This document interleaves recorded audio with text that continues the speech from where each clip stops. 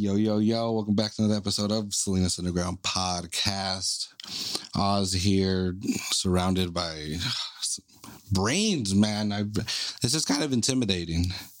Today, I'm not going to lie. But anyway, here we are, your weekly look at Salinas news, culture, events, all this going on.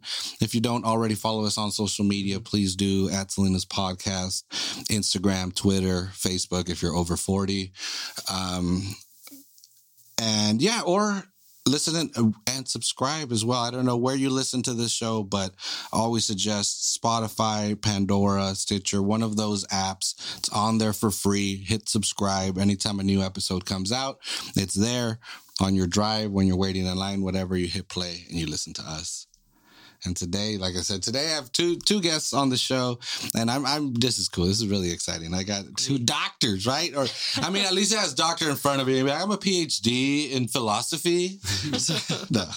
I got Dr. Blair Cushing. Is that right? Yes, sir. Dr. Blair Cushing and Dr. John. No last name because you're cool. You got a cool doctor. Just Dr. John. I was in the right Everyone place. knows who that is. Mm-hmm. Everyone. Yeah, actually, well, Dr. John, we did have you on a couple episodes ago or recently. You are on the Viviendas para Todos.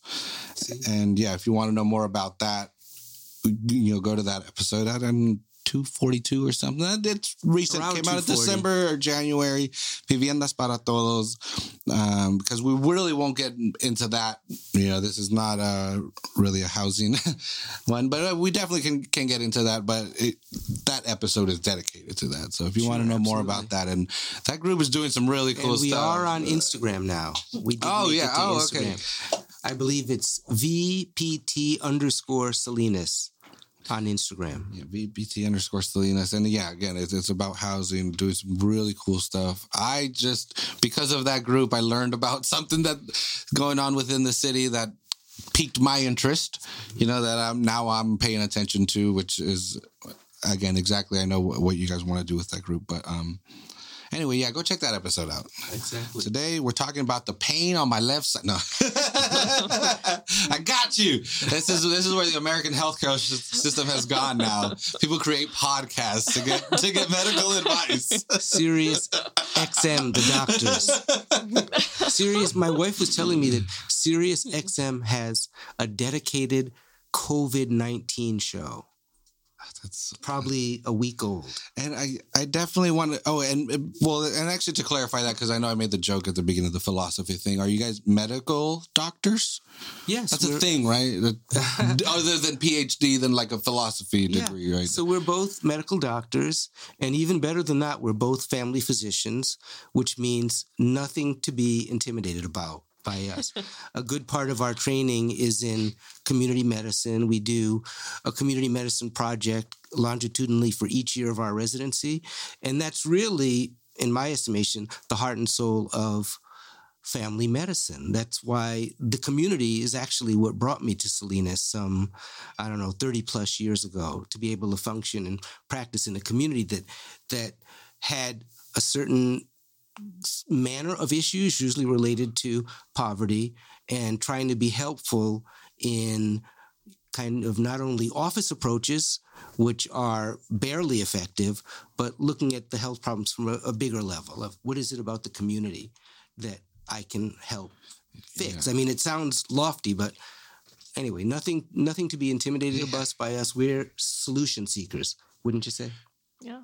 Solution seekers. And people shouldn't be scared of doctors anyway. That's another, doctors are not trying to, from my understanding, you guys are just tell me the truth. I don't care how you got hurt.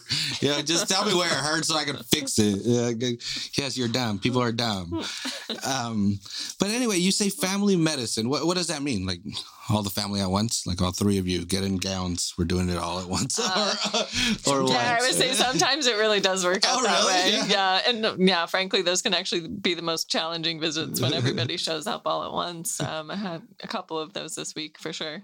But yeah, the way I like to think of it is family medicine is we're the only specialty within medicine that really does treat everybody, right? So like from the baby to an elder person who could be on their deathbed, like you can still be my patient. So I'm not like just a body part doctor. I'm not looking at you and saying like, oh, not my body part. I can't treat that. Whatever your problem is. Nose? I don't deal with noses. We can do. Yeah. I mean, even the ER, right? Like I would say ER doctors are probably the only other specialty that could similarly say they might be able to treat everybody. But I would say most ER doctors also don't necessarily have a comfort treating everything that could happen for you, because treating chronic conditions, they would oftentimes say, no, go see your primary care doctor, go see someone else. Okay, I was going to say that. So you're different than which primary care is kind of like what you would consider your family doctor, quote unquote, like that guy that you've been going to your whole life. And then you start taking your kids there and that. So that's us. Oh, okay. Yeah, that's who we are. Yeah. I guess definitionally, primary care is probably family medicine, internal medicine, pediatrics, and maybe OBGYN doctors. They'll take care of every problem. A pediatrician will take care of every problem that a parent might bring their child to the office for. You can't, to find a pediatric gastroenterologist for a child with diarrhea, forget it. You'd have to go to San Francisco for that. So the pediatrician takes all primary care. Maybe he has to refer 5% of the cases. But yeah, we're proud primary care physicians. We're generalists. And so you guys have like offices on Romy Lane or is that, I mean, not to try to like promote or anything, but is that what that means? Or like, do you work out of a hospital I mean, again, excuse my ignorance. It's just, we, like she said, we have offices everywhere in much of California. Even in the big cities, even in San Jose, even in San Francisco, you'll be able to get yourself, if you're lucky, you'll be able to get yourself a family doctor.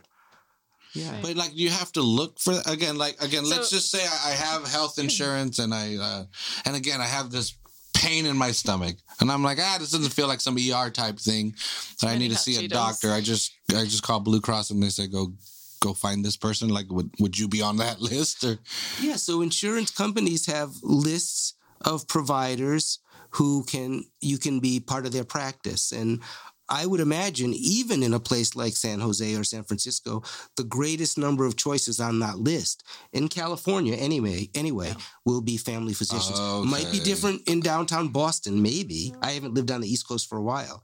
There may be a smaller number of family docs, but yeah, I mean, I would say that like one of the unique things actually to me about this community, about being in Salinas, is that the vast majority of the patients that I see at my primary practice are actually referred either by other family members or by people that they work with.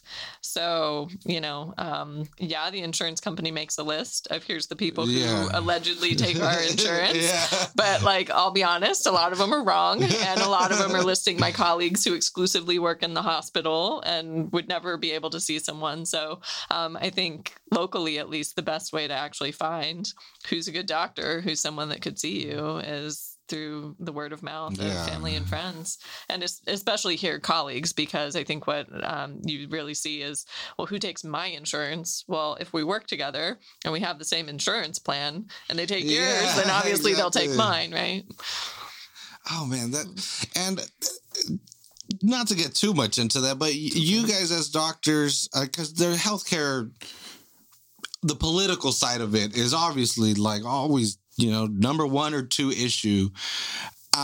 You as doctors, do you feel that because you're doctors, it makes you change, your opinion sway one way or the other? Or are you just like, I just want to help people. Like, I don't care money or insurance or whatever. Like, it's the people that I want to fix, or do you think about it more, or like, is it a more serious thing? Like, no.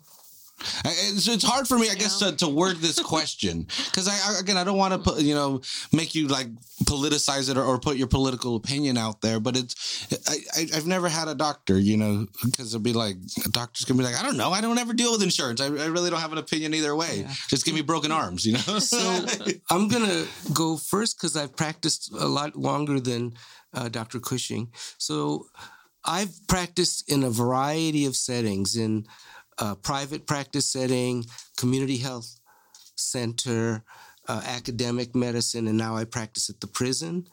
And my work life has been my work day has been essentially the same in all of those 4 jobs. I get up, I come in, I try to make myself useful that day, and then I go home at the end of the day, or I might have to go by the hospital. I mean, it's so intensely focused what I'm doing and what I'm thinking about. Now, I did not enjoy private practice, so I had to then, at the end of the day, go look at the ledger sheet. And I had to then go try to do, this was a long time ago. This was in the 1980s. So then I had to, in the 1980s. So then I had to try to figure out payroll taxes. And so I did that for a decade, and there was no time for political thought. You know, at that point, I was just working hard, and the only political thought about is maybe which insurance should I take. So I stopped doing that, say, 1995, and have been an employed physician ever since. The ranks of which are growing. The more and more of us are becoming employed by an employer and have less to do with that side of it, the business side of it. There are people out there, though, who that's an important part of their well-being is to grind. And I'm not saying this in a negative way, but like any business, to grind every cent out of your 8-hour day. That's out there. My sense, maybe because we lived in Salinas, I've lived in Salinas all the time, is that's not a major driver in a town like Salinas. There are people out there that do it, but most of the people that I work with and associate and practice with over the years are same thing, going to work in the morning every day, going home at the end of the day. That's been my experience. Yes, you answered it better than I asked the question. That's exactly the answer, the type of answer I was thinking about. So thank you for understanding. I mean, I guess I feel somewhat different about it, but hard to say if it's because I'm a doctor, or maybe it was more my experiences before coming to medicine. Because before I was in medicine, I worked in social services. And so always was involved in a lot of advocacy work in that way. And so then coming in, I mean, for me, it was actually a big reason of why I even chose medicine. I mean, I'm not even kidding to say, I remember being in Boston. I was in my mid-20s. I went to this meeting at an organization where, frankly, like I was the expert in the room. It was about like housing and homelessness and domestic violence. And here comes this doctor, like Dr. So-and-so. We're all supposed like super happy. Oh, doctor's here. Oh yeah. Everybody like applaud this woman for taking an interest in us. And I remember listening to her talk and thinking, okay, this lady is taking like a passing interest in this field that is like my career. I'm dedicating my life to this. I'm like, I have government contracts that I go around and teach other people how to do these things and learn about these programs. And she's truly taking like a passing interest in homelessness. But because she can say, I'm a doctor, everybody's like, she's paying attention to us. And I'm not even kidding you that when I was a medical student, I went to medical school in Texas. And even as a student, I would go to meetings and like community events and stuff, or like go to visit legislators, and you show up and you say that you're a medical student, and they're like, oh my God, oh guys, we have a medical student in the room. Oh, and like people are applauding you just for showing up and even do anything. And to me, it was like, I saw that there was a different level of power in being a physician to be able to accomplish things in the advocacy world and accomplish things politically. So for me, it's always been interlinked of, you know, I have to use this for something. I did this for something. It wasn't because I was like so super interested in science or whatever. It was because I saw medicine has this inherent power to it. If I can get myself through all that, like I get something else much bigger. You're like blood, Yeah. And that's such a great story, because the way Dr. Blair came to medicine in, say, the 2000s and beyond, maybe even 2010s and beyond, was very different from when I started in 1979. I think I started medical school. It was all about the power. There was no one in my class that had a career. It was sad. It was 22-year-old kids. Many of them's parents were physicians. And there was one mother in the class, and she was the oddball in the class. So what I'm getting at is much of the folks out there still practicing medicine were weaned out, just like I was, that we are the power. Everybody else is dumb. I've been to conferences where I've been to CAFP conferences who are talking about doctors are used to being the smartest people in the room. And that's why medicine isn't working. Because kind of like what Blair's alluding to is these problems that Salinas residents face, it's not just here, take this pill. It's, yeah, it can be here, take this pill, the door closes. But Blair showed me early on, I was her teacher over at Natividad Medical Center. You showed me maybe in our first or second clinic that however much time you and I spent on the plan here, when that door closes, the plan's going to fall apart. And you were concerned about the plans falling apart. And that's not a value for many people practicing medicine today. So, and I credit that to many personal things about Blair, but also the the fact that she had another discipline. She had a more in-depth interaction with clients than doctors do, which are, there's a joke in the Mexican community about how quick our visits are, right? I'm not familiar with it, but I'm sure there is. Yeah. Mexicans making fun of something? Yeah. Sounds about right. So there's a diversity of experience. And fortunately, this fellow is at the end of his career, approaching the end of his career, and we're being replaced by, people who bring many more skills and tools to the job. Well, and speaking of again, that I guess activism or what are the reasons why you, Dr. Cushing, this sounds so interesting. I feel like I'm selling some kind of cream on some late night infomercial. Dr. Cushing, and when you found this advocacy cream, when you were out in the Amazon and you found this process, but no, because Dr. John was telling me you were recently either came back or are going to do some work down in Texas or Mexico. What are you going to do there? Yeah, so I guess my path post-residency is a little different.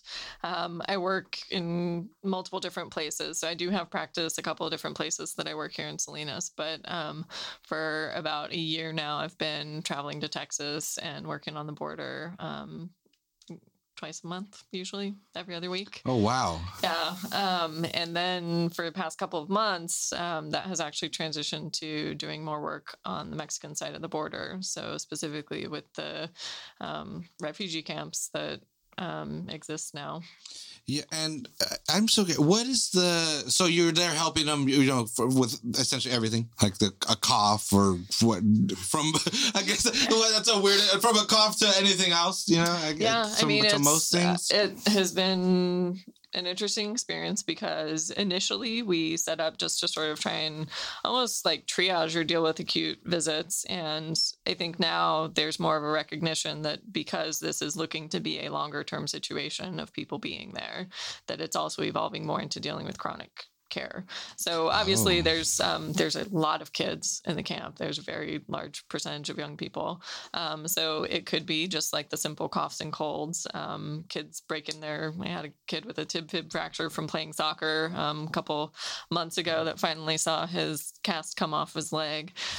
Tib-fib is two bones in the lower leg, but you know all about those fractures because you're a soccer dude. Yeah, so pretty gnarly fracture for this kid. I've seen some truly life-threatening conditions. What's the most common that thing? I haven't seen at all in the United States in my entire career that I've seen there? Oh, wow. Things that we have, because it was something that we couldn't even care for in Mexico with the local resources, that we work with a group of attorneys to try and get people what's called medical parole, to try and allow them to be able to cross into the United States for the purpose of receiving medical care on medical parole. Yeah.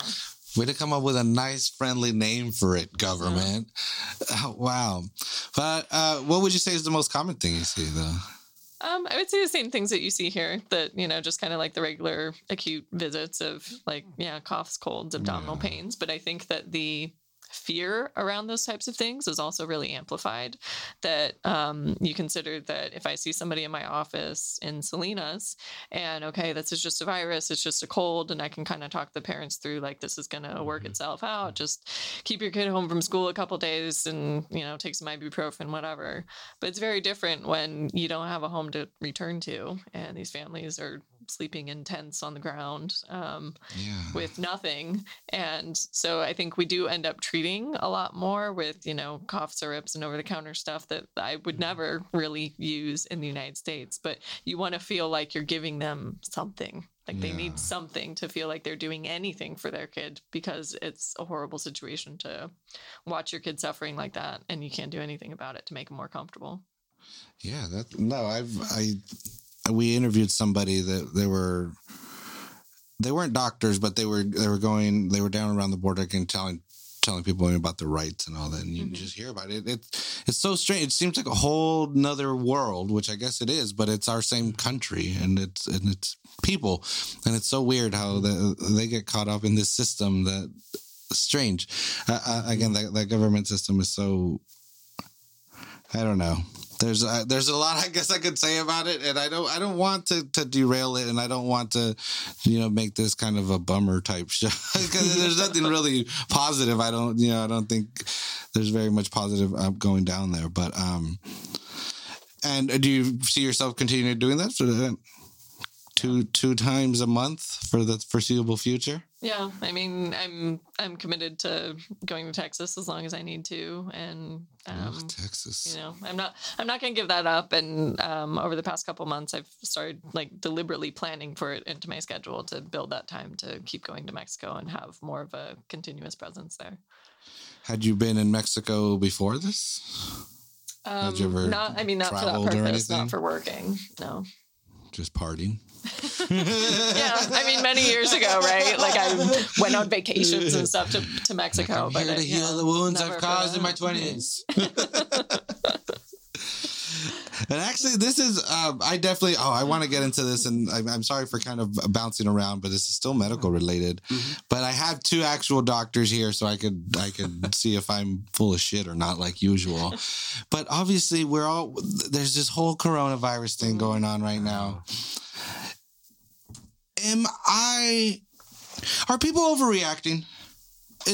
I get it. Cool. Yeah. Let's not try to get it to spread or whatever. But there's been 20 deaths in this country reported. Yeah.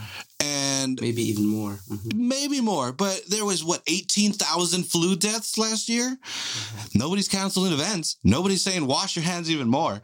People laugh at the flu shot every year.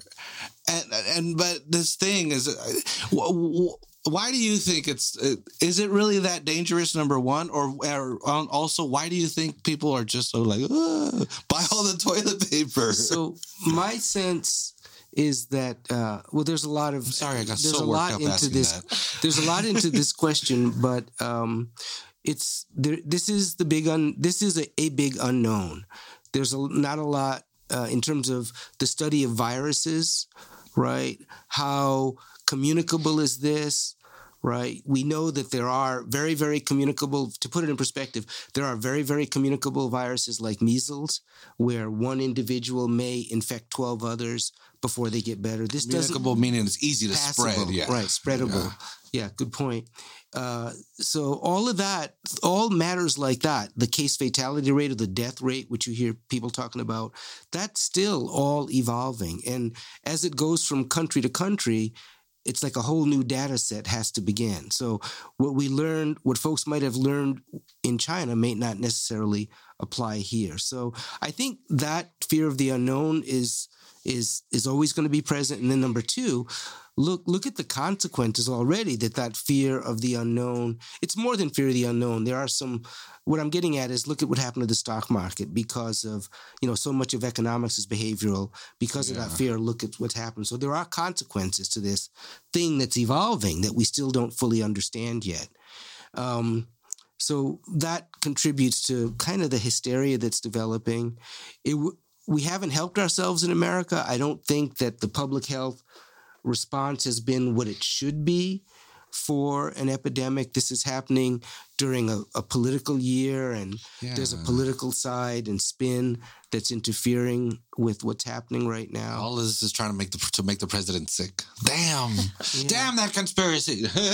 So we're kind of in new territory, but many of the same principles apply now that it's in the country and moving. It looks like it's not just travel related. So hand hygiene is key. Whatever you can do to prevent your transmitting this virus to another person will be helpful. And that's always going to be helpful. Number two, how the healthcare professionals manage their office so that we can not get sick ourselves and continue to provide care. And then the third thing is, which is very hard in this country, is people's come and go, people's ebb and flow. In China, you can say, stay in your houses.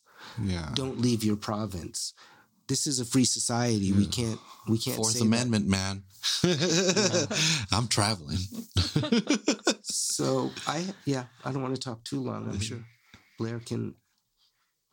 Yeah, I mean, thinking Blair's like everybody run. Right, like, are we overreacting? I think that for many people who get sick, it's not going to seem like that big of a deal because it's going to be an illness that you just kind of ride out and you'll be fine.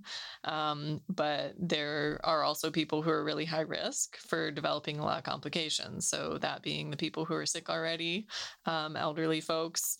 And interestingly, some of the data that has come out of China was smokers. So I keep telling young people who smoke that stop smoking because you'll be someone who dies from coronavirus. I don't know if I've scared anyone into quitting or not. That's good use of your power. Yeah, but I do think that we also kind of we screwed the pooch in terms of containment strategy earlier on, and I think that it does really kind of speak to the disjointedness of the American healthcare system, that because we don't have a nationalized system and you have all these different private entities, that the response was even worse. I mean, I have a friend who relatively recently started working urgent care up in Santa Clara, where some of the very first cases were seen in California.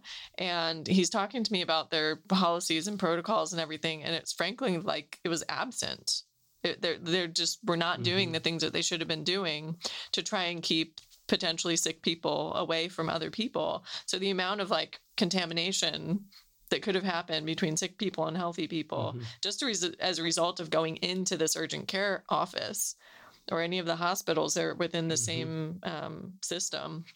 I mean, they've blown it, and they've been blowing it for weeks, and they still are moving forward. And so to me, that's when it becomes laughable that okay, now we're gonna say move the university to online classes or whatever. I mean, I think we've already let it just get out of control in the community, and it's going to be what it's going to be. Do you think that the way business thrives in America, do you think that has caused any of the delay in the testing? Like competing companies, or I don't want to say companies being too slow to come up with the test because of regulation? No, I don't necessarily see it as a failing of the private sector. I see it more as a government failing, actually. And I think that even what we know about within the executive branch administration, that there are all of these positions that are not even filled right now and haven't been, people who were fired, or just that we didn't see that there was any importance to this. So the people who should have been watching and paying attention and coordinating this response have not been there. I think, at the point when they started saying, okay, hey, we're going to put some money into this and we're going to open it up to the private sector, LabCorp and Quest, I mean, they have stepped up and they're willing to use their national network to help with this. And I think that, some of your other private entities, even locally, I would say that from what I know, the hospital responses down here is doing better than what I know of is happening in Santa Clara, right? Just based on SVMH's preparedness, despite the fact that we don't even have a case in Monterey County. So I guess what my question you answered very nicely was getting at was, were the LabCorps and Quests of the world waiting to be paid before they push forward with enough production of this testing kit? Yeah, like, does it make a difference that the federal government has finally contributed money, $8 billion in response? Oh, wow. Does it make a difference that in California, the governor has said, there's been this like proclamation or order of some sort that says that no one should have a copay or like you shouldn't have any out of pocket. That's going to be included as a essential health benefit if you do get tested. So no one should be fearful of like, I'm not going to get this test because it's going to cost me $100 that I don't have.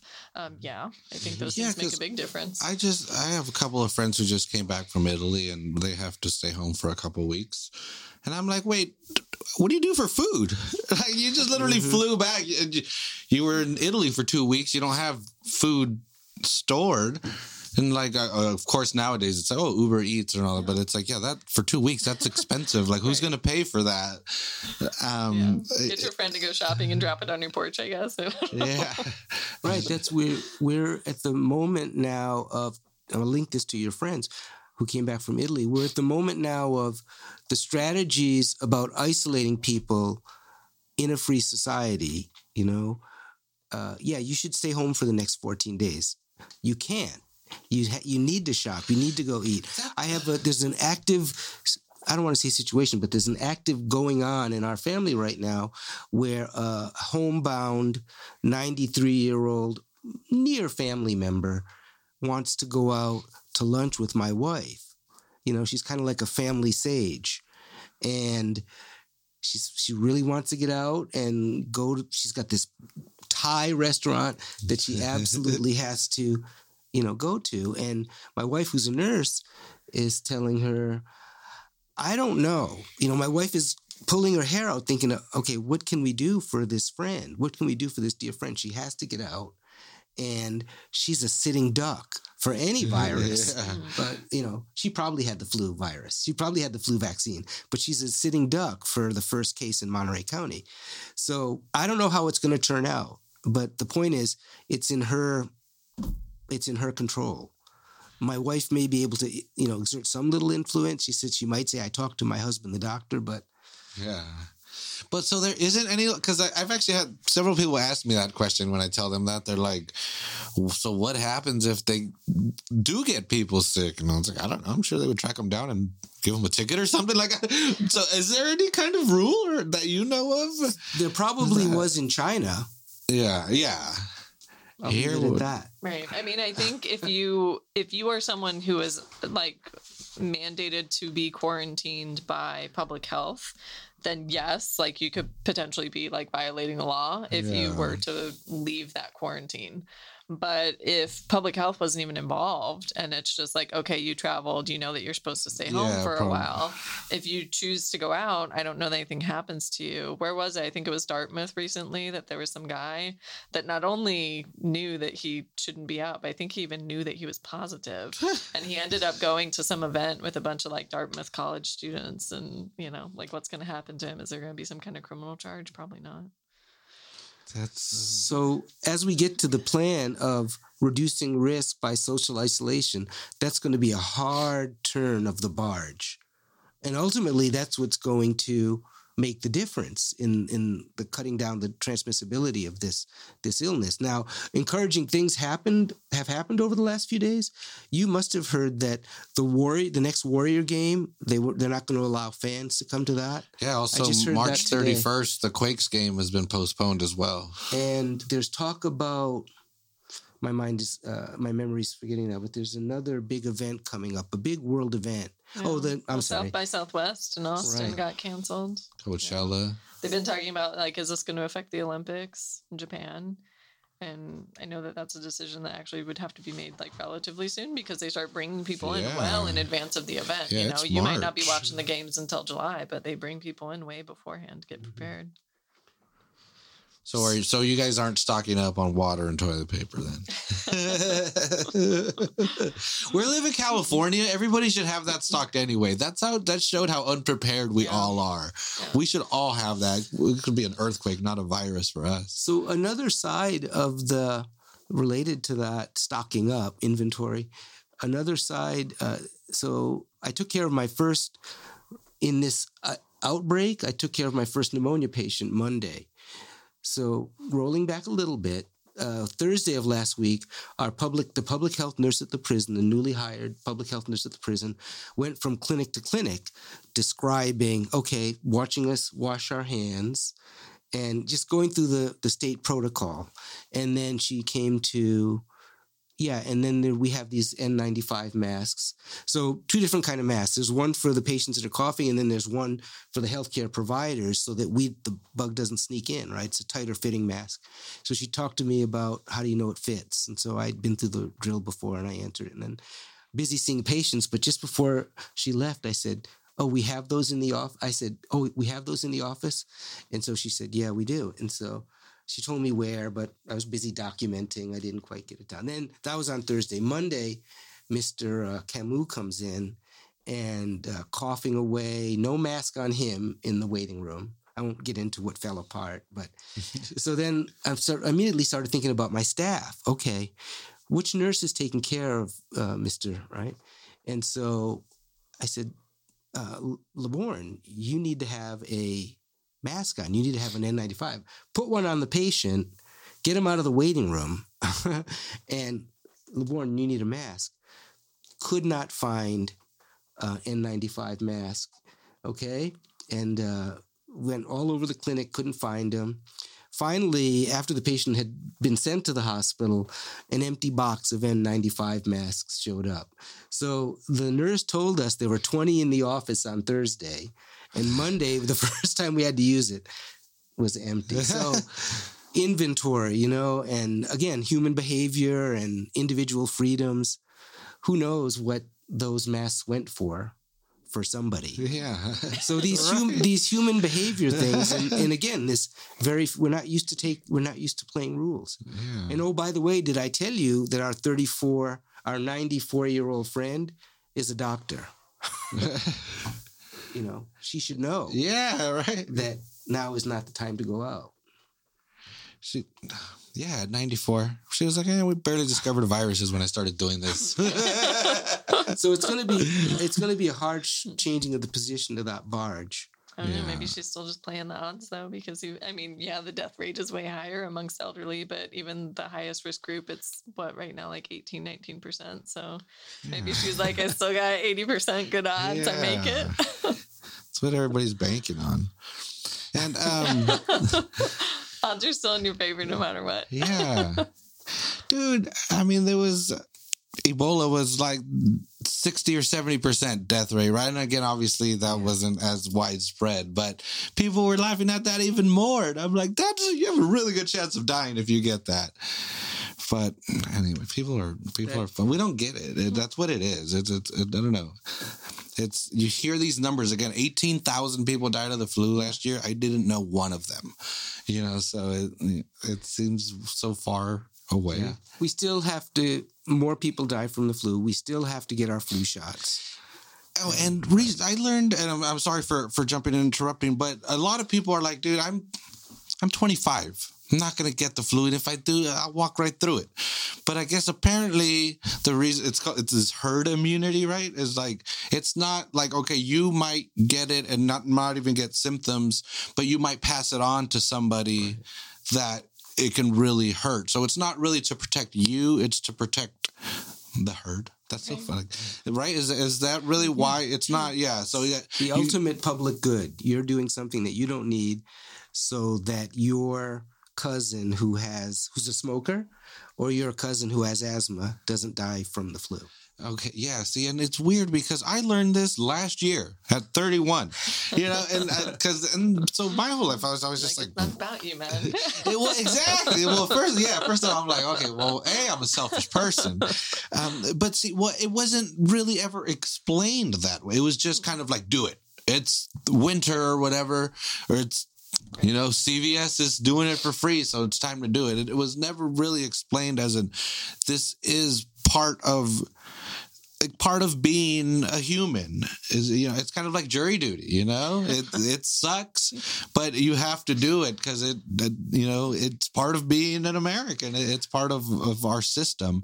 I don't want to open up a big can of worms here, but we do it for our kids. So with the day that you, the day that you have your little Osvalditos or whatever the diminutive, you'll do it. You'll take your kids. This would have been an easier discussion 10 years ago to say you'll do it and people will do it. Now it's a little bit muddy. But, you do that oftentimes without all the information.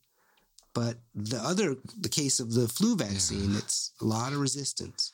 It's so weird. And it's just, what is it? When people are so adverse to shots. Come up with a better, where's that? We've landed on the moon, but we can't come up with a needle that doesn't hurt. There's got to be a thing to that. Yeah, but why do we I get really mad when parents are threatening the kids, of if you don't stop crying, they're going to give you a shot. I'm like, why are you saying that? Yeah. Why are you trying to freak your kid out about getting shots? Because I think when we really amplified it for them, especially for kids, if we amplify it, then their reaction is that much more, right? So if someone's constantly threatening you, be good or you're going to get shots, then now you've created this environment of terror that they've carried with them for their whole life. Yeah, again, that's somebody that will go deal with a stomach pain for years and then one day pass out at work and then it's oh. So I want somebody to take my blood, yeah. Or how about this one? Doctor, can you give my son a shot? You as a threat. That. Right, yeah. Right. That was He's acting bad not acting bad, but he's acting up in the office after waiting an hour to see me. The mother's here for a prenatal visit, but doctor, can you give him a shot? There was in the Outliers. I don't know if you Malcolm Gladwell, it's a super famous book, but there's a chapter in there where he talks about the difference wealthy families with poor families, how they discuss authority with their kids. Poor families tend to be do not disrespect authority, don't get their attention, and they treat doctors as authority figures. So, kids, when they, go to the doctor, they're just stiff and no, I don't want to do anything that will cause me pain from this terrible individual here with the lab coat. Whereas he contrasted it with a wealthier family, and the mom was the doctor is your friend. You can trust them, with anything. Even if there's things that you can't tell me, you can tell the doctor. And again, it just, and at that appointment, the kid spoke up, kind of I think it was my armpit stink or something. And the doctor was able to explain, oh yeah, that's just a process of growing up. Whereas the poor kid, you're there in fear, hope I don't want to do anything that will get me in trouble. Where doctors, I don't think doctors want to get people in trouble, especially in a medical facility. That's not you're not cops, that's such a different thing. But people equate them with, as authority. And we were just talking about the doctor thing, Once you have those, that term in front of your name, you can say, yeah, jump off that bridge, man. Doctor's orders. Yeah. And people will all of a sudden there's more weight to that. And, but yeah, it's so unfortunate that people treat doctors as because I guess there's pain involved, but that's natural. If they're slicing you open, it's gonna hurt. It's really a downside legacy to the profession. Like I said, maybe half an hour ago, I have found over the years that you accomplish so little in the office, and one of it is the power differential. Right, that's a big one. Not to mention in a place like Salinas, the language. The language differential, oftentimes the skin color differential. Yeah, people, at least I grew up in a black family, and kids had to behave for a variety of reasons. Yeah. Probably coming from a good place to begin with, but we weren't supposed to question authority at all. Yeah. It was safer, it was safer for you not to stick out. Exactly. To be exuberant. That's going to draw attention to you, which could be harmful. I think, I'm much older than anybody in this room, but, my parents came of age in the 50s. And even though they were up north, there was still legacy of, people Emmett Till, people getting abused for whistling at a white woman. So hopefully that experience is filtering out. Yeah. Doctors are friends. That's going to be the name of the episode. Doctors are friends. Doctor is your ally. That's real though. I feel like what I I just want my patients to be honest with me, right? And so if that's like, no, I don't take this medication because it sucks, I don't like the way that makes me feel, I'd rather hear that than have somebody just be like, oh yeah, I do it. Yeah, I do it. And it's like, no, like your refill requests aren't on time, your numbers don't look good. Like, I'm pretty sure you're not taking it. But a lot of times it's this process of trying to build that trust. Or like one of the things I'll always say to people is like, I think it's really hard to take a pill every day. I'm really bad at like, if I ever have to take a pill every day, I always forget. Do you think it's hard for you? Like, do you ever forget? And, sometimes people kind of open up with you and like be honest about it. But I mean, I don't want to make believe that like we're doing something when we're not. And if you don't want this treatment or it's not in line with like your personal goals for yourself, I'd much rather hear that than, You're like, cool, you funeral services cost this much. So that's really rich. There's a 2-part question I have here, if I can hold my brain together long enough to ask it. So, yes, young doctors are getting trained better today in interview techniques to identify the barriers and work with the barriers, even on the spot, even at that moment there, right? Doctors are being trained, at least in family medicine, to be less professorial and more collegial. We can do this together. Okay, so that's part one. Now, back to my comment, and this is all going to loop back to your experience down there in the border. In my experience, why I keep saying that what happens in the office is so inconsequential is, you practice this way and you might have good techniques, motivational interviewing techniques, right? And then life is complicated once the door shuts, right? So in my estimation, the real medicine begins once the door does shut. And what supports can your clinic offer to make the patient take that medicine for the next 90 days before you see him again? Okay, that's the real challenge. And I'm involved in a project now, which is an old idea in the world, but it's a newish idea in America. We're involved in a community health worker project. In the Latin American countries, they would call it promotores de salud. So these are community experts that help bridge that gap between, okay, the door shut in the doctor's office. Now, where did he say the pharmacy was? I can pick this up. And how many pills am I going to get? And okay, so we're trying to bring that old idea back. There are those out there trying to bring that old back. And we're getting caught up on the financing of it. How do you pay for those things? Now, how it loops back to Dr. Blair is, I find it so exciting that you're working with Cuban physicians. And my understanding is the whole basis of their training is in community medicine, that when they finish medical school and they go out to their first job, that their first responsibility there is go find out about that community. They're assigned to a neighborhood. Go do your study on the neighborhood before you're ready to practice in the office. So what does that look like operationally? What does that look like in real life? Which I know it's not real life practicing in the border right now, but there are probably several Cuban doctors that you're working with. Mm-hmm. Yeah, there's 2 that they themselves are asylum seekers. And so the organization that I work with when I'm down there, and I work volunteer, I don't get paid when I'm down there. It's called Global Response Management.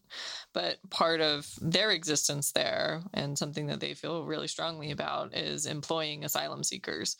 So we have multiple people. We have our pharmacists. We have 2 different Cuban doctors who are there. There's multiple guys who work as interpreters and help with like referrals out to the community if we do need specialists or imaging or lab studies, people who do the pharmacy runs to purchase for us and things like that. But I've spoken with our Cuban doctors about this multiple times over, that they practice very different than what most of the American physicians who come in are doing. And I think in particular, the ER physicians, people who would otherwise be working in like American emergency departments or any other specialists in the United States, they're like, they won't make orders on everything. Like everything is imaging and orders and like, oh, send these people to the hospital. And one of the last times I was down there, me and the Cuban doctor keep like frankly laughing at everybody that like, okay, so when the other doctors are here, how many people that day went to the hospital? And when it's just me and you, how many people go to the hospital? It's always 0, like they'll go if it's a for real, you might die from this emergency. But even in Mexico, medicine is practiced differently. Yeah. You know, if you're in the United States and you have appendicitis, like it's basically coming out. Somebody's going to do surgery on you, right?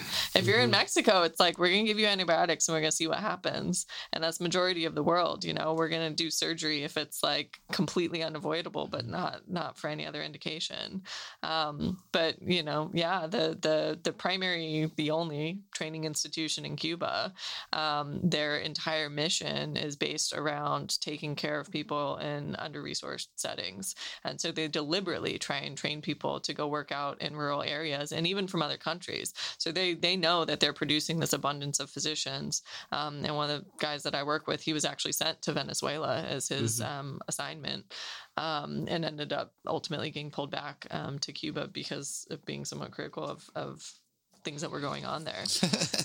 Yeah. So, I mean, this is kind of like what his asylum case has to do with, but, you know, every time that we've talked about kind of like, what is his training and how is it different? And, ideally he wants to, you know, practice in the United States and talking about like, what is he going to be up against trying to practice here? And what are the things that are going to be different? And just the way that the expectations are different and like, where does it really come from? So on the Mexican side of the border, there are Cuban doctors seeking asylum into the United States while practicing. Yeah. Oh, wow. Wow.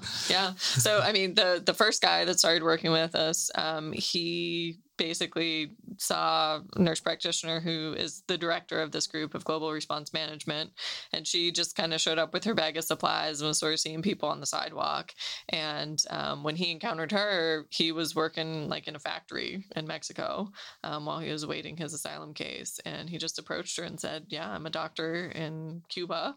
And like, that's can I help? Is there something typical that I can joke. do? You know, in my home country, I'm a top neurosurgeon, and here I'm so a she street had him sweeper. like verify his credentials, you know, like She just cut her arm and said, fix this now. Diploma and everything. I mean, he's fantastic. He's an intensivist by training. I mean, he's incredibly skillful. I do feel like I've learned a lot from him. He's younger than me, Right. but you know, he's based on the way that they train. He's been in practice longer than I have, and I always feel like I learned stuff from him. And even like learning a lot of the medications in Mexico or things that are used in Latin America that we don't have here. But you know, what do you do with this? How are you going to do that? I mean, it's been fantastic. So I know the delivery system that I imagine the delivery system in that you're involved in right now is probably very Americanized. May or may not be true. Do you notice a difference between the way he approaches, and not necessarily in the exam space, but the way he approaches the community of patients needing care versus how some of the other doctors that are making the frequent lab tests and x-rays and hospital visits? Do you notice? Yeah. I mean, I would say first and foremost, he has the ability to say more kind of like, let's wait and see and come back and see me in a couple days kind of thing, because he's always there. And he literally does work 7 days a week. I mean, I think the only days he's ever had off are on the days when he had court hearings in the United States. And I've asked him about it. I'm like, do you not want days off? And there was even an option of maybe like bringing in someone else to cover for him so he could take weekends off. And he's declined it multiple times. That he's like, what else am I going to do? You know, I want to work. I want to do something. I want to feel useful. So you're in Mexico. Go eat. Relax. Wow. Do you think any of the American doctors, or including yourself, are taking or learning anything from working with them and bringing it back and kind of applying it? I mean, I definitely am. For me personally, I definitely am.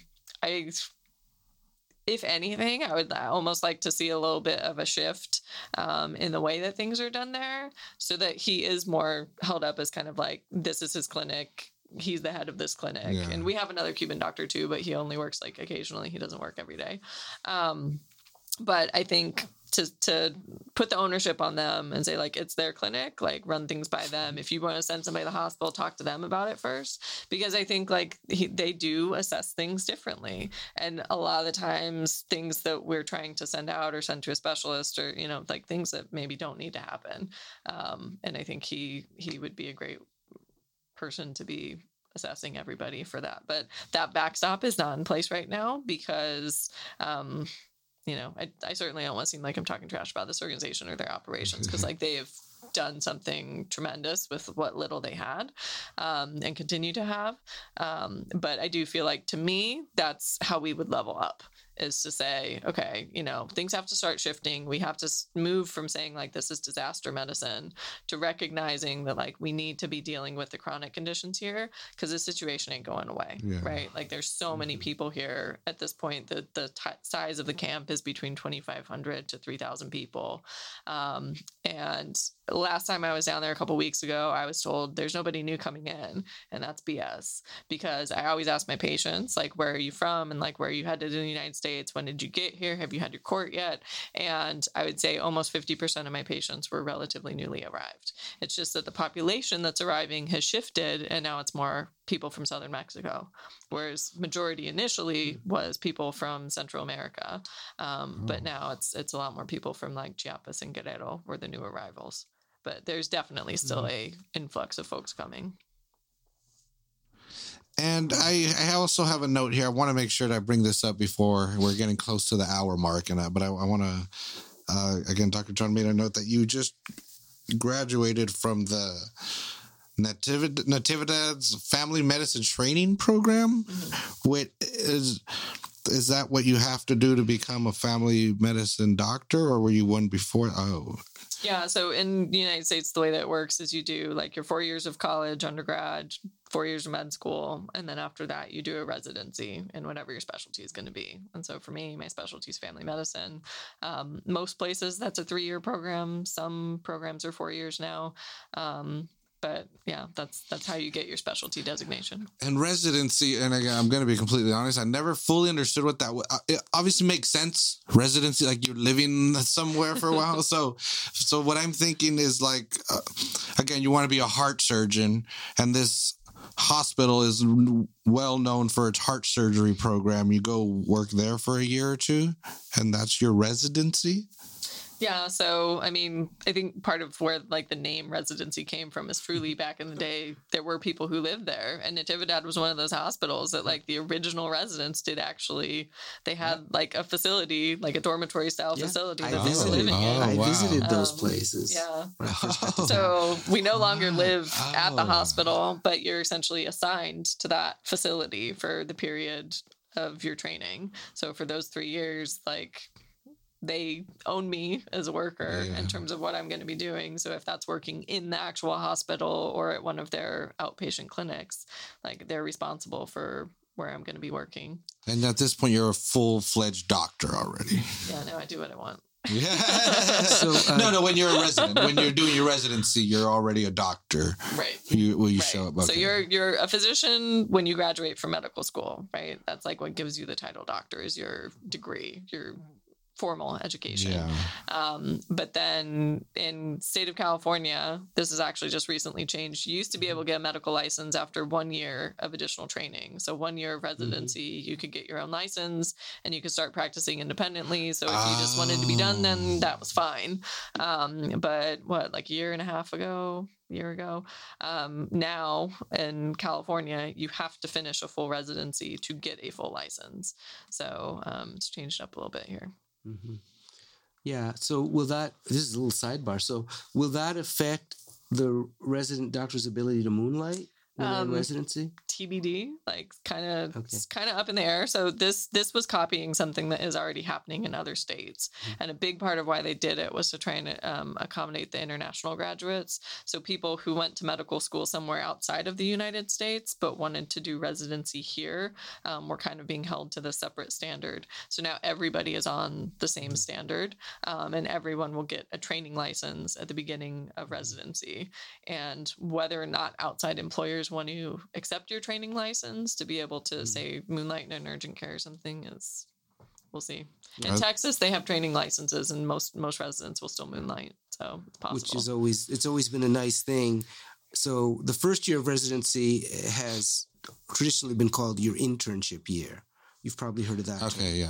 99% of my knowledge comes from me watching Scrubs growing up. So, and that's, I know that term as well. Probably more realistic than like any other doctor show about residency, actually. Yeah. So an intern is also a resident and a doctor. Yeah, so now I think interns, more commonly, they're called R1 year. That's your R1 year. But historically, related to the last question about moonlighting, after you finish you've got your medical license, and after you've finished your internship, you're able to then go out and do extra work. And it's been so helpful to so many young doctors trying to get out of debt, trying to start a family, trying to maybe buy a house. The extra money that you can make, the extra money you can make after getting your internship completed. So I'd hate for residents, what you're describing, the law wouldn't take that option away from them. And are there doctors' unions? Because I feel like this is some group that would take that up to be like, hey, kind of yes, kind of no. Majority of folks are barred from participating in a union. Oh, really? But it depends on who your employer is. So what? you're allowed to do it. The police have unions. Well, there was before I became a union member in the Union of American Physicians and Dentists, there was always dentist snuck in there. Yeah, there was always this discussion about restraint of trade. If doctors unionized, there would be restraint of trade and monopolization, and it would work out bad for patients. Go on strike. Who knows? But I'm a state of California employee, and that group of physicians is unionized. If you want to be, you're part of the union. And it's not a socially correct, it's not a socially active union. They mostly argue about, you're negotiating against the state for workplace conditions, what we think is correct compensation, things like that. So it's kind of a boring union. I would say that out of all the union where I work, I think in my group, there's 12 of us. I think 3 of us are union members. So, it's not a sexy union. It's not like Teamsters. We did an outreach last year, I think at the Cesar Chavez rally, and I called my union member and I said, can you guys send me some shirts? This is a big union event in Salinas. I want to proudly rock my UAPD shirt. And then crickets on the other end. I think it blew his mind. So yes and no. So it did, I have a 4-day work week. So to get to the root of your question, I've tried my whole life to get a 4-day work week. And I finally got a 4 10-hour day. I think a lot of doctors would like it. I finally got a 4 10-hour day work week. It's something that our members negotiated. So I have Wednesdays off to go play golf. And do podcasts. Oh, yeah, today's Wednesday, isn't it? I was going to say the residents are, they're unionized with the county workers for SEIU 521. But I would say it's their activity is more limited to the times when the contract negotiations happen. But I was very proud to be part of the last contract negotiation team because we crushed it. So. That's what I heard. No mediation, son. Just to totally be, 100% transparent, we are forbidden from striking. So I think that's a good thing. That would be pretty dangerous. And we include not only the prison doctors, but the UC doctors, the CSU doctors, and maybe the LA County Jail doctors are all in the same union. And who knows where the dentists are. But we're prohibited. Y'all can strike. So we can't use that tool. I don't know. SEIU, I don't know. Probably not. Residents can't do. No, I think they officially classified us as essential employees. Yeah. So you would have a very hard time being allowed to strike. Yeah. Mm-hmm. Well, anyway, did we cover everything? I don't know. I'm sorry. Excuse my ignorant questions. I love having educated people in front of me that I could ask, and I could go to the bar and pretend like I know something. But did we cover everything you wanted? Yeah, I think so. I would like to take the opportunity to ask Blair for the Salinas Underground podcast. I'd like to ask you a question. When you finish your residency training, there are so many things you can do. There's a shortage. Long story short, there's a shortage of doctors nationwide. Why did you decide to stay in Monterey County? Why did you decide to stay and work in Salinas and stay in Monterey County? I'm so happy for it, but yeah. Well, I think I felt the same as a lot of residents, which is that where you train, you know people, you have this already kind of like established base, both with your patients, but then you also know the other doctors, you know the systems here. So in some ways, it's just easier to stay because you don't have to reestablish yourself. But then also, like, I had some pretty good opportunities that were thrown my way. Before I graduated, I told everybody I didn't want to be employed. And they were kind of horrified and like, what does that mean? Like, you went through all this and you don't want to work. I'm like, no, I'm not saying I don't want to work. I just don't want to be employed. I don't want to be owned. I don't want to like have to go to the same place every single day and have them tell me what to do. Like, I want to practice on my terms. And fortunately, I fell into a couple different situations where I was given that freedom. And it's been this like interesting little patchwork over the past year and a half, but it's all been on my terms and doing what I want. So since after medical school, you've been here in Salinas, in the Salinas I've been area? here since 2015. Yeah. Where'd you go? Where'd you do medical school at? In Texas, Fort Worth, Texas. What school? University of North Texas. Is that a good one, Dr. John? Is that a good one? Is that like the Chico State of medical schools? In Texas? Yeah, probably, actually. So I'm not an MD. I'm an osteopathic physician, and like historically osteopathic physicians are somewhat like looked down upon. But you have like essential oils? For me, it was, I fix things with my hands, but it's been incredibly valuable skill set. And at this point, like people seek me out for being able to do that. So it certainly hasn't held me back. And you do have a shingle hanging somewhere in Salinas, right? So if Jessica wants to come by and get osteopathic manipulation of her neck or her fib fracture fixed after playing soccer, she could do that. She could see you in the office. I can't fix a broken bone with my hand, but you can probably fix the screwed upness that happens once your cast finally comes off. Yeah. I was okay, and I had one more question. I'm over here joking around, taking a scrubs. But is there really a rivalry between like surgeons and other what would you call them? And not internal medicine? Is that what it is? But like, do surgeons really think they're cooler? So I have a joke. So yes. So typical medical staff meeting. Most of the group arrives at 6:00 and a topic comes up and they go back and forth. The pediatricians want it this way. The obstetricians want it. No, not the family doctors want it this way. The internists want it that way. This discussion goes on for 55 minutes. The surgeon walks in the room at 5 minutes to 7. He's got a case at 7 and says, "We're going to do this," and walks out. So, they get a bad rap. You can't compete with them. They do something very unique. Yeah. They do something very unique, and they have to be abrupt. You have to make a decision on the spot. I remember trying to do I knew I wasn't going to be a surgeon when I botched the cholecystectomy on a dog in med school. When I went to medical school, we still had to do dog surgery. You probably didn't. Oh, there was no dog surgery. So I had and it's foolish because probably just 10% of us were going to go into surgery, but 100% of us had to do this. Mm-hmm. And in the present day sensibility, it was foolish for me to try to do surgery, take a gallbladder out of a dog. I'm just not, my dad could have told you. He could have told the dean of the medical school, don't let John do surgery, but 100% of us had to do it. And so it's a very unique skill set. And I wouldn't say it's competition. It's just they're powerful, and what they do is something that society needs. And we know that some people have great visual, spatial intelligence, and some people don't.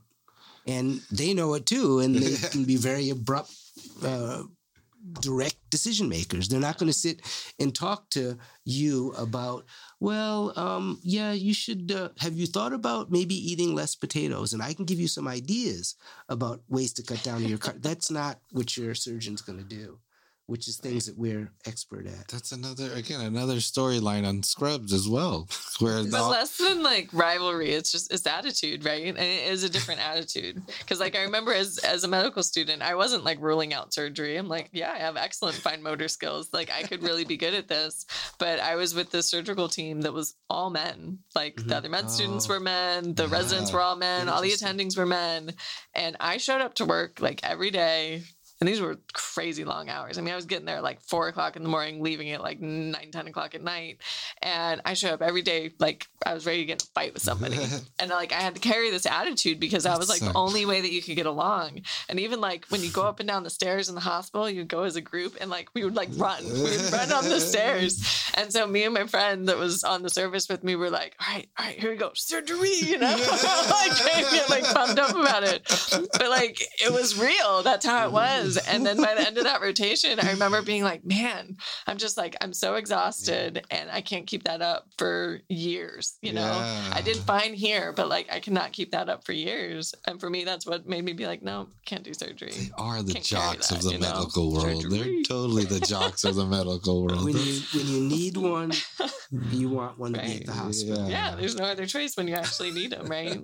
Yeah. In high school, one of our coaches was a doctor also in Natividad, and he was a surgeon. He was like, it's great.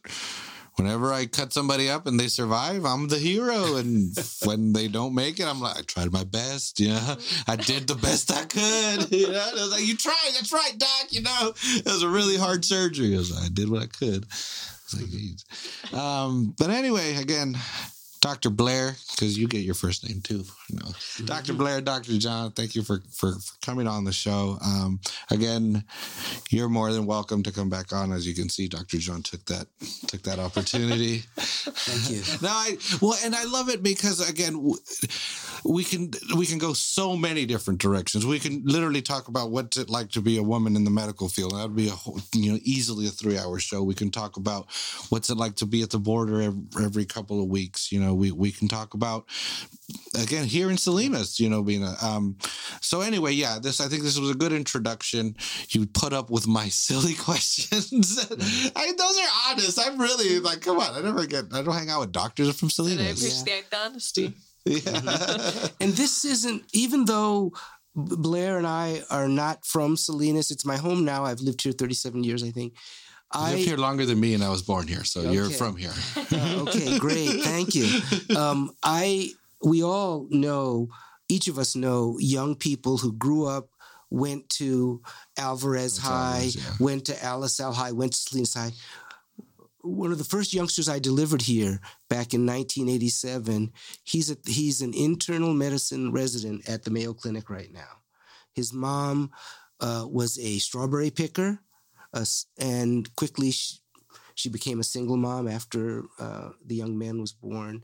So just the traditional story of the immigrant worker in Salinas gave birth and raised this young man by herself. And I don't want to tell too much of the story because people might know who I'm talking about, but he's, what an incredible story. Yeah. And that's just one. There are others. There's another doctor over at Chomp right now, another Salinas born and bred over at Community Hospital of the Monterey Peninsula. So I'm telling you the stories of the people who made it and come back. Yeah. There's an equal and probably larger number that decided to, no, I don't want to come back. I want to stay in North Carolina where I went to medical school and I want to be a doctor over there. So it's doable. We just happen to be foreigners, from the East Coast or Nebraska in your case. But people are doing it. People from Salinas. I'm sure you can tell me about people in your class, right? Yeah. Well, I mean, damn, that guy, I was born in 87. He's at the Mayo Clinic. I'm doing a podcast. Terrible example, Dr. John. He didn't see, if you would have gave birth to me, I would have probably.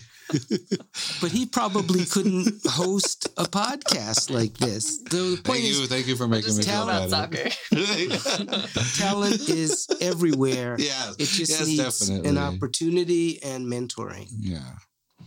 No, good words to end on. And again, thanks for coming on. And again, Dr. Blair, because that's your new name now. But you're also more than welcome when you come back again from Texas Please tell us your very much. stories. Yeah, come back and do this. When we're done with the coronavirus scare, you can come back and we'll do a debrief and see how many Americans still lived. Yeah, I'll let you know what it's like. It'll be like Mad Max. I just want to get mine and get it over with. Yeah. So funny you should say that, because I've already told people, I'm like, if they start canceling all the air travel, I'm still going to Texas, and I'm gonna like Mad Max it through the desert to get there.